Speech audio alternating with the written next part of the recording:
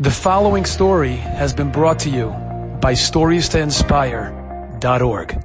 You know the story how Rothschild became Rothschild? No, there's a lot of stories, right? He married a rich father-in-law? No. Rothschild became Rothschild. The story was that Meir Anshel, the first Rothschild, he worked for, his name was Tzvi Hersh, I forgot where he was Rav. He was the father of the Rebbe of Shmelka, and he was his main, the Rebbe's main Gabba. And then he got married, right, like a month before Pesach, and went off and started his own life. Meanwhile, comes the night of B'dikas Chametz, the Rebbe opens up the safe, and the money he saved to marry off his daughters is gone.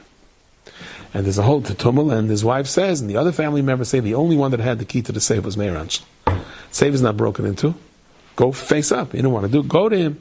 He had no choice. It was the night of B'dikas Chametz. He came to him, and Meir Anshel said, how are you, Rebbe? What's up? And he says, listen, the money's missing from the safe. I'm not saying anything. He said, I'll pay back every penny. He gave him whatever he had. He said, I'll pay it out. The rest, 2 years, 3 years, whatever it's going to take me. Wow, he really took it. And so life went on. Then, what really happened? What really happened was the cleaning lady said, I have to get into the safe to clean it out. They opened the safe. And the wife was there watching. She forgot about it. She walked out for a second. She looked in, and swoosh, she cleaned the safe. She really cleaned it. And she came home with it, told her husband about the money. So she told him, don't come out with all the money when they're going to realize that you stole it. They figured the police are going to come knocking on their door, but the police never came because after all, Meir Anshel took the money, right? Little by little, he started taking from the money, and he came to the bar, and it's on him, the whole thing, and he's roaring drunk, and finally he spills the beans about where he got the money from. And there was one guy who didn't like him, and he went running over to the chief of police, and they were arrested. And they came to the Rav, and they said, guess what, we have your money. You have my money? But. So he got onto, I think it was a year later, night of B'dikas Chametz also.